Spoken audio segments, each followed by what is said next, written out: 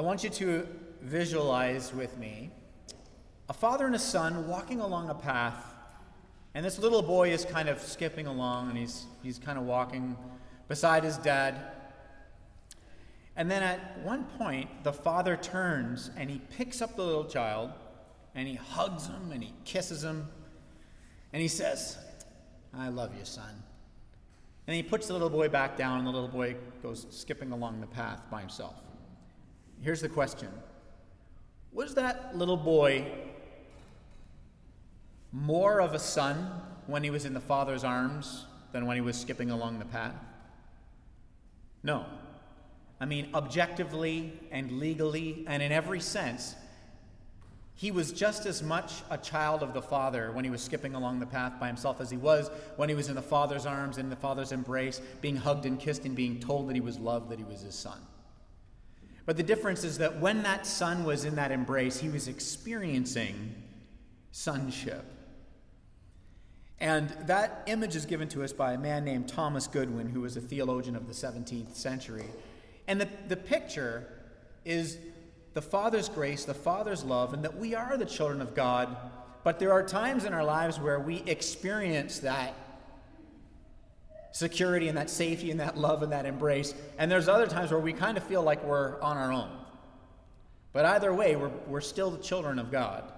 But as we come to studying prayer over the next 6 weeks together, the grace of God that's there for you in prayer, we're going to look at the Lord's Prayer line by line, and we're going to see the gospel and how rich the love of Christ is through the Lord's Prayer line by line. This morning we're going to look at the first line of the Lord's Prayer, which is in Matthew chapter 6, and it's, "Our Father, who art in heaven, hallowed be thy name." What does that mean? Why is that good? How does this preach the gospel to us? How does this invite us into a place of rest? We're going to look at that, and the way we're going to unpack that phrase is we're going to let Scripture interpret Scripture. This is about God the Father, and there is plenty of Scripture that speaks to God being our Father. So in just a minute, we're going to turn to Romans chapter 8. I'm going to read the first 17 verses, and we're going to get a great picture of what it means for God to be our Father and for us to be His children. Now, the Lord's Prayer is gospel-rich. That's why it's in our liturgy each week. We pray the Lord's Prayer each week, but it can become so familiar. It can become so familiar, so rote. We can get to that part in our service where Susan says, let's pray the Lord's Prayer, and we pray the Lord's Prayer, and it can just become autopilot. It'd be almost like if you were visiting a friend in Los Angeles, and you're at their apartment and you're having dinner, and as you're having dinner, the whole room shakes, and the cutlery shakes off the table and it falls onto the floor, and your water glass vibrates until the water splashes all over the table, and there's a tremor happening. And you are grabbing for your chair and you're freaking out, you're jumping under the table, but your friend is just going ahead eating their food like nothing's happening. And then after the tremor stops, about 20 seconds later, you get up off the ground and you say, "What was that?" And your friend from Los Angeles goes, "Oh, that was just an earthquake." I mean, we get those all the time here. Now, you're from southern Ontario, so an earthquake would flip you out. But your friend from Los Angeles is like, "Oh, this happens all the time." The Lord's Prayer is like an earthquake of grace that that Jesus graciously gave to our lives.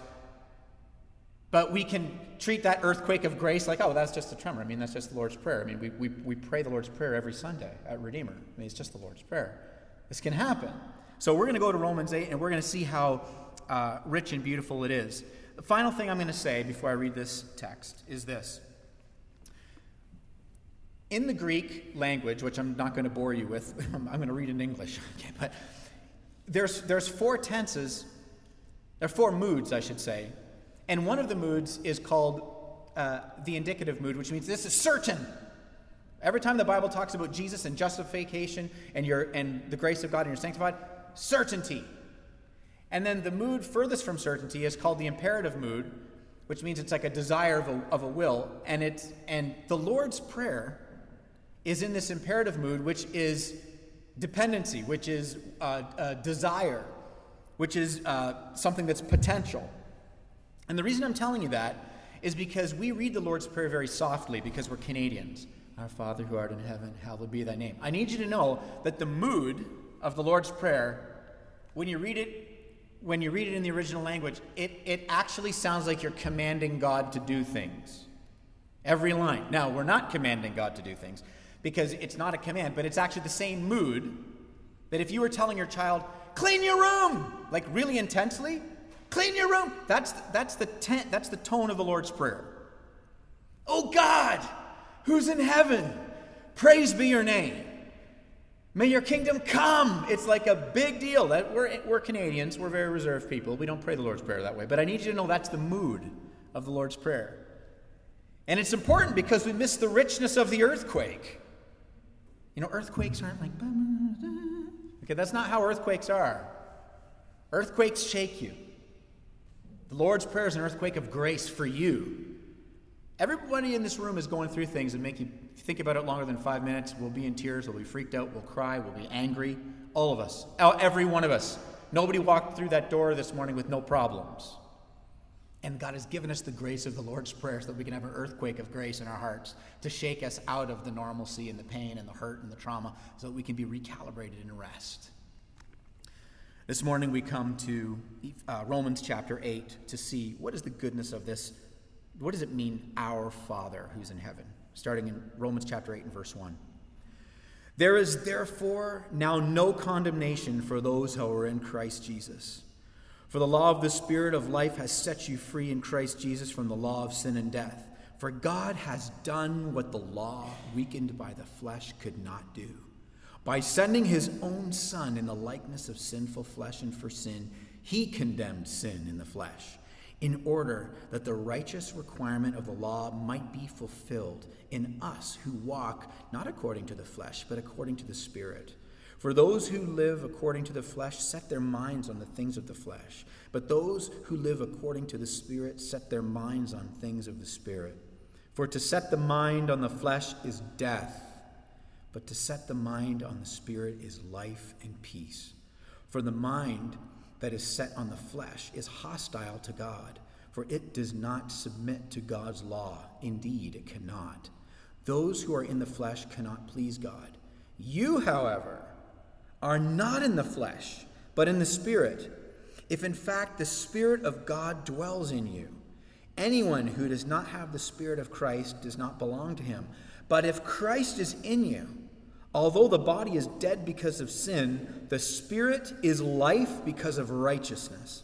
If the Spirit of him who raised Jesus from the dead dwells in you, he who raised Christ Jesus from the dead will also give life to your mortal bodies through his Spirit who dwells in you. So then, brothers, we're debtors, not to the flesh, to live according to the flesh. For if you live according to the flesh, you will die. But if by the Spirit you put to death the deeds of the flesh, you will live. For all who are led by the Spirit of God are sons of God. For you did not receive the spirit of slavery to fall back into fear, but you have received the Spirit of adoption as sons, by whom we cry, Abba, Father.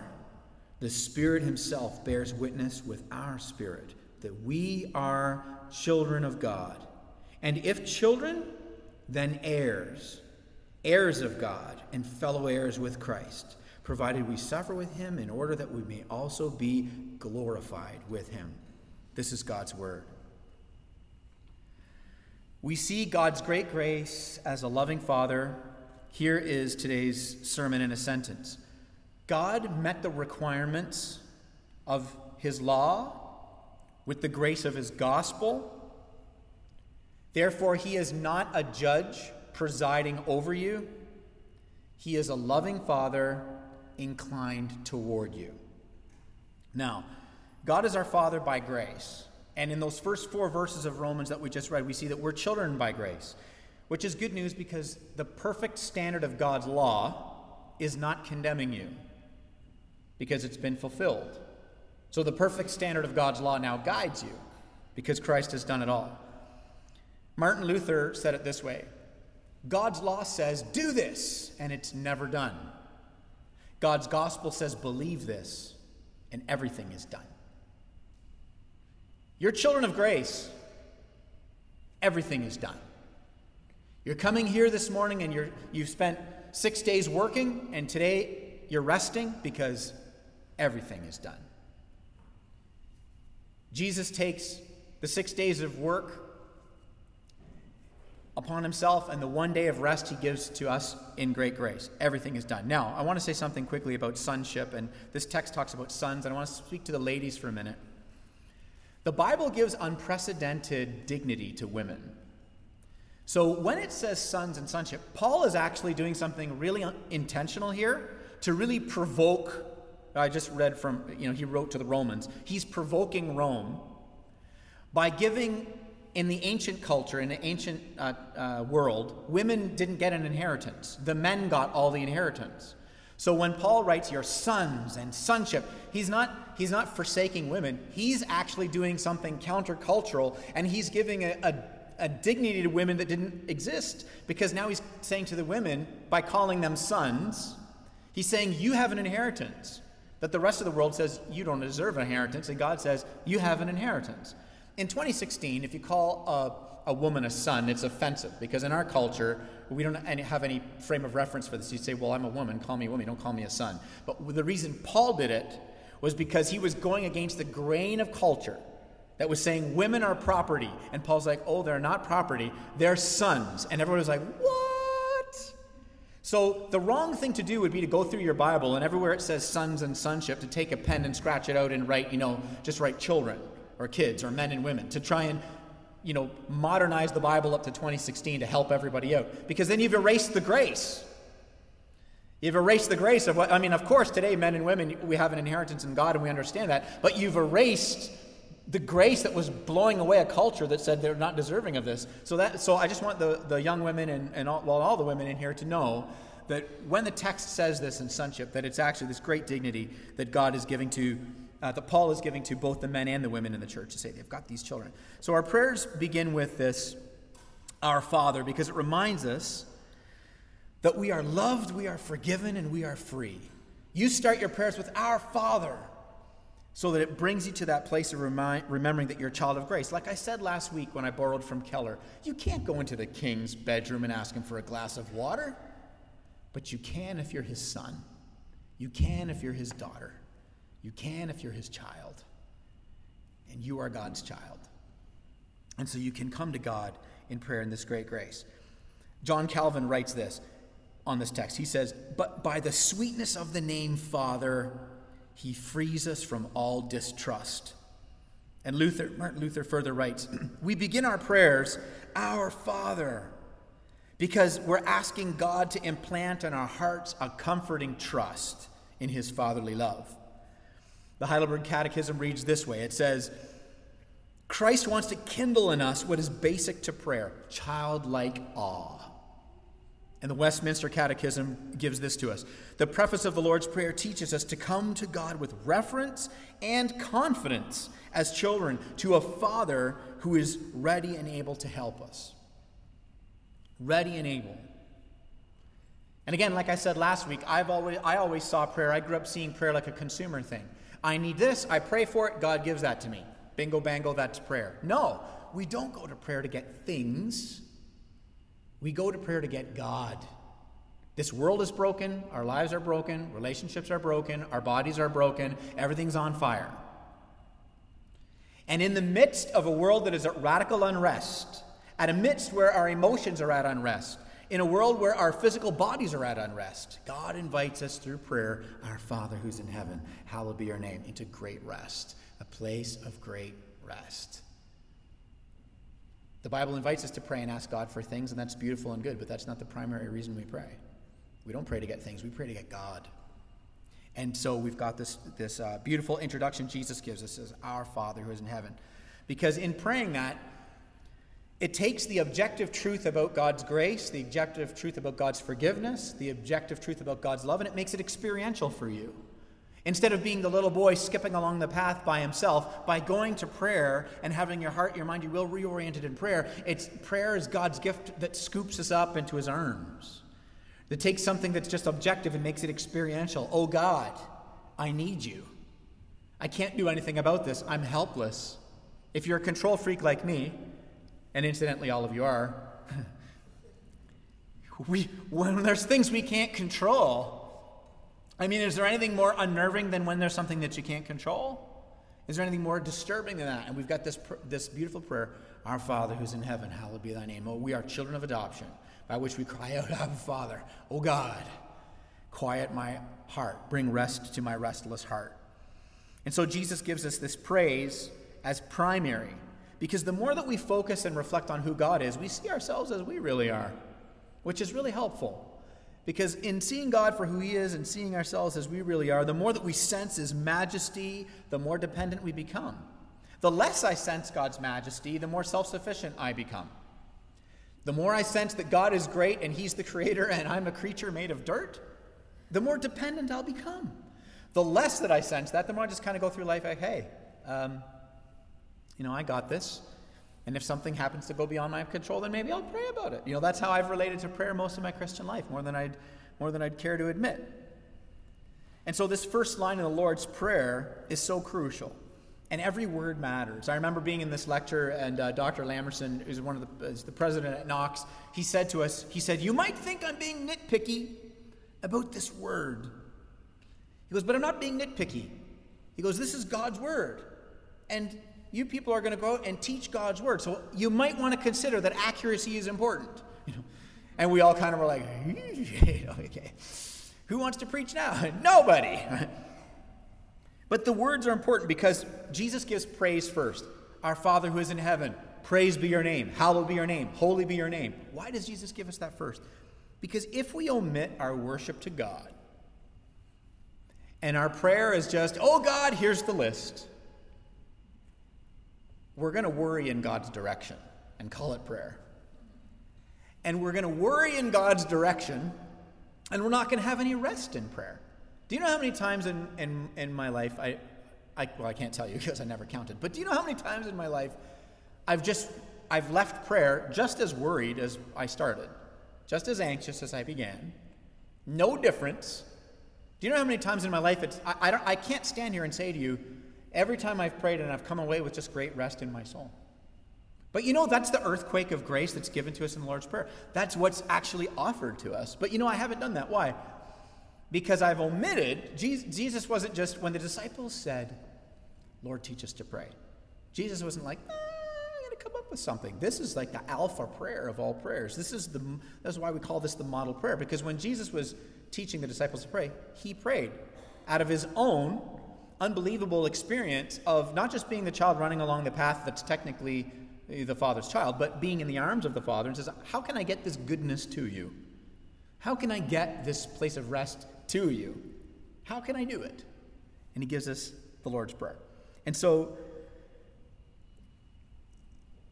this powerful beginning, our Father who art in heaven, it reorients us. There's a powerful reorientation. So bring your worry, and bring your fear, and bring your tears, and bring your anxiousness, and bring all of the, unfiltered, sometimes you just feel like you got to just vomit on the ceiling in prayer because you're just so angry and frustrated and maybe angry with God himself, and your prayers sound like the Psalms when David's crying from his guts, where are you? Apparently you're nowhere. Do you know how many of David's prayers, if you read through the Psalms, they sound like, oh God, you're so great, and by the way, where are you right now? And all these things are going in my life, and clear you don't, but oh Lord, you are great. Do you know how many Psalms sound like that? I know that sounds like a juvenile interpretation of the Psalms of Lament, but you can read them and study them for yourself, and scarcely that mood is close to the text. Oh God, you alone are great above the heavens, but I'd smash my enemies' teeth to dust and break their backs. But oh Lord, I know you alone are. Our prayers sound like that. So often our prayers sound like that. So bring your worry, bring your anxiety, bring your fear and your pain and your anger and your frustration and your tears to God. But then the way we leave them there is through the worship. The way we're able to leave them there is through Our Father who's in heaven, praise be to your name. I'm your child, this kid of grace that doesn't deserve it. And I'm really freaked out right now, and I'm really worried right now, and I'm really afraid right now, and life is really horrible right now. But oh God, you have done it. In verse 3 that we read there in Romans, Paul says, God has done what the law could not do. Our Father who art in heaven fulfilled the law through Christ and has done everything that is required of you so that you are absolutely loved, forgiven, and free. There is nothing that you add to Christ's work. It is done. It is finished. Hallowed be his name. And so it invites us into this place of great rest because our prayers aren't changing God. They're changing us. And so it's this great gift to minister strength to us in our weakness. C.S. Lewis writes about us coming to God and telling him that he's holy. And he writes this. He says, we despise the man who demands continued assurance of his own virtue, intelligence, or delightfulness. It's almost as if God were saying, what I want most is to be told that I am good and great. However, if God is the object of great admiration and the one behind all beauty and magnificence, then to praise him is to enter reality. Whereas to not praise him is to become more profoundly crippled than the bedridden. We're given this prayer, our Father who's in heaven, hallowed be your name, so that we can actually enter into reality. That this life isn't all there is. That the thing that is absolutely freaking us out is one day going to be over. That one day God is eradicating all suffering. And that he is with us now, here and now, strengthening and ministering our souls in our weakness and in our torment. His grace, not just something that we understand in our heads, but that we objectively rest in our hearts. And this is what he gives us. And so in verse 14 and 15, he talks about coming to God as Abba Father, right? Now, why do we come to God like this? Think about why you admire anything. If you admire a great restaurant, if you go and eat at a great restaurant and you go, oh my goodness, that was the greatest calzone I've ever had in my life. Or, oh my goodness, Susan's got a place in New York City, the greatest, she's already, the greatest red velvet cake. And it's in the basement of the Plaza Hotel. So if you're ever in New York City, basement of the Plaza Hotel, best red velvet cake in the world, okay? Susan, by the way, is like the greatest salesperson for all things that she appreciates. The White Horse Inn should be paying her money. Michael Horton, if you're listening to this podcast, which I know you're not, but if you are, Susan should be on retainer for you. The things that Susan admires, she's going around, she's like, you got to experience this, right? It doesn't matter what it is. Why do we admire things? Well, you got to experience this. Jesus Christ has a closeness with the Father that we can't really fathom. And the disciples say, teach us to pray. And Jesus goes, you've got to experience this. How do I get this goodness in you? Our Father who art in heaven, hallowed be your name. That's where he begins. It's because we want people to experience the greatness of what we have experienced. We don't want them to miss out. And so there's this great closeness that Jesus experienced, and he wants us to have it.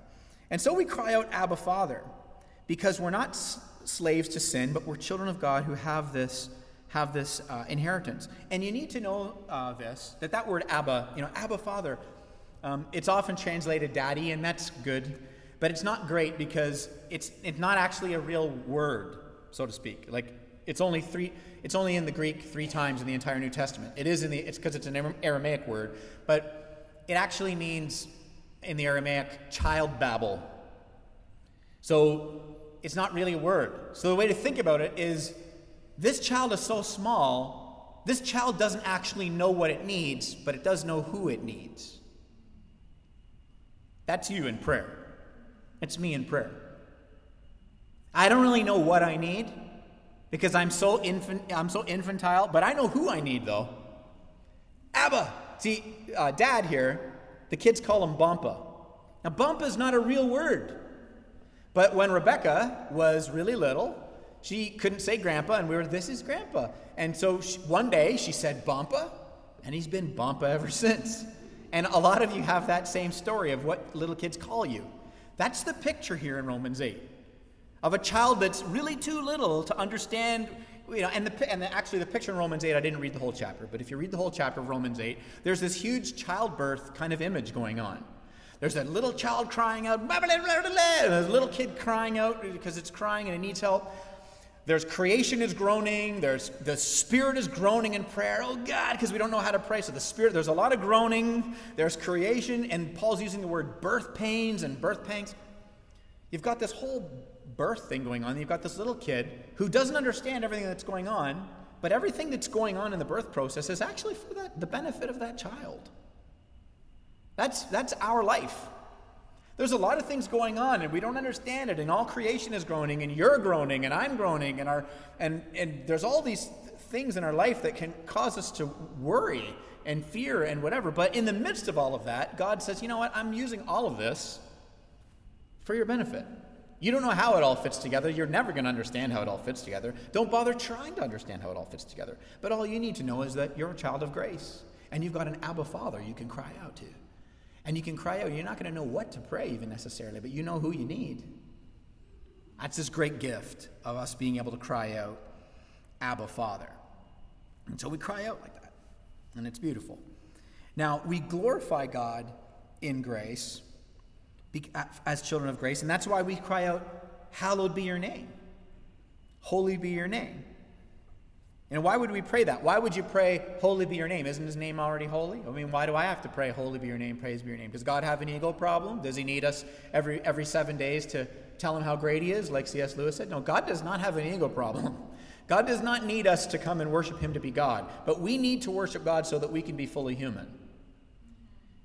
God doesn't need us to pray to him so he can be anything. But we need to pray to him so we can make sense of the world that we're living in, of the finiteness of our life, of our own mortality, of thinking about how big the world is and how small we are, how grand the universe is and how small we are. I mean, to make sense of it all, to have a real peace in our heart, to answer these existential questions that we have. You know, the bigger you get from a scientific point of view, the more macro you get, the more incredible order there is. And the smaller you get, the more incredible order there is. You can go in either direction and have your mind blown. I mean, and I'm no scientist by all. I'm definitely one of the dullest knives, in the scientific drawer. Okay, I am the dullest knife in the scientific drawer. But I do know this in my naivety: the bigger you get, the more order you find, and the smaller you get, the more order you find. So if there's a God behind all of this order, who is clearly somehow undergirding and allowing everything to happen in our lives, the good, the bad, and the ugly, because the world is broken because of sin, the only way for me to have real rest is for me to come in to worship that Creator as the creation, so that I can function fully as a human the way that he's created me to function. Otherwise, what I'm going to do, because every human wants to be happy, is I'm going to find something to put my happiness in. And it doesn't matter what you pick, and I don't care, regardless of what worldview you're of this morning. You might be a Christian, maybe you're searching, maybe you're seeking, maybe you're not sure about Christian faith, but I'll explain it to you this way. It doesn't matter what you put your happiness in, it's too small. It's too small because it's finite, you're finite, it's not going to last forever, you're not going to live forever. And as long as you're happy to not think very deeply and just kind of enter into an intellectual laziness, you can be quite happy. But the people that refuse to be intellectually lazy, and they refuse to say, no, I do want to think deeply about the world, I do want to think deeply about my humanity, I do want to think deeply about me, then the more deeply you think, without God, the more depressing that is, because you realize we're made of dirt. And so the beauty of the hope of the Christian faith and the grace that there is in prayer is that the God of all creation says, by my great grace, come and rest and find rest. And so we cry, hallowed be thy name. Again, to borrow from C.S. Lewis, he says, a man can no more diminish God's glory by refusing to worship him than a lunatic can put out the sun by scribbling the word darkness on the walls of his cell. So we don't worship and praise and gather on Sundays to pray because God needs us to. We need to. So that our hearts can be reoriented, so that our minds can be recalibrated, and so that our will can be reordered, so that we can have true rest. And then truly enjoy every good thing without making it into an ultimate thing. And then we can actually have great hope in every sorrowful thing, because we know that all sorrow is one day going to end. And so we get this great contrast between being children of grace and slaves of sin. And so, as we live to glorify God, as we come to God and say, Our Father who art in heaven, praised be your name, our desire to live to the glory of our Father is not completing our holiness. It is not completing our righteousness. It is not adding anything. It is simply reflecting what's true. It is simply reflecting that we are children of grace, that Christ is our righteousness, Christ is our holiness. And it doesn't stand to reason that I would somehow say, I want God to be my gracious Father, but I don't want to resemble my Father. That defies gospel logic, and that just defies logic in general. So the heart of the child, of this gracious child of adoption, is to live in this place of glorifying God of grace. And so this hallowed be thy name, it invokes this humble confidence. We say, thank you, God, for your rescuing grace, and oh God, would you continue to do your reforming grace? Would you give me that earthquake of grace so that I can have great rest in my life? God met the requirements of his law by the grace of his gospel, and therefore you do not have a judge over you. You have a loving Father inclined toward you. Let's pray.